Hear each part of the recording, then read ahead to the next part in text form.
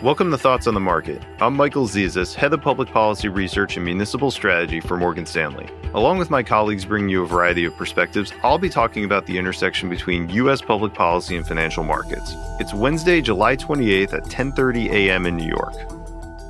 All week long, investors have been hanging on the headlines about the $600 billion bipartisan infrastructure plan. The concern? That talks could break down and the market might have to adjust to lower economic growth expectations as a result. We're not as worried. In fact, by the time you hear this, the deal could have fallen apart or definitively succeeded. But we don't think that matters much. While the success or failure of this bipartisan plan could be important for political reasons, for investors we think it's mostly procedural noise on the way to eventual approval of a spending plan that will total $4 trillion over 10 years. Why? Because congressional Democrats already have a plausible way to make sure the spending plan is enacted. If those bipartisan talks break down, Democratic leaders have already signaled they would simply add that spending to their planned $3.5 trillion budget reconciliation bill, which is eligible to pass the Senate with only the support of all 50 Democrats. We think that's a viable strategy, as programs whose spending totals up to that number are already supported by all Senate Democrats. And while some key Democrats have vociferously resisted passing the spending plan without a significant attempt at the bipartisan bill, that significant attempt appears to have already happened, since the length of bipartisan negotiations can now be counted in months.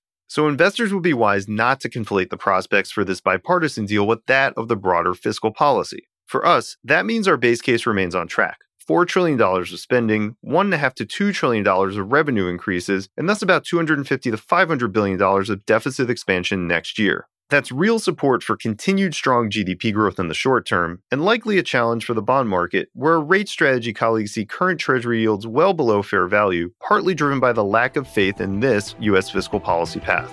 Thanks for listening. If you enjoy the show, please share Thoughts on the Market with a friend or colleague, or leave us a review on Apple Podcasts. It helps more people find the show. The preceding content is informational only and based on information available when created.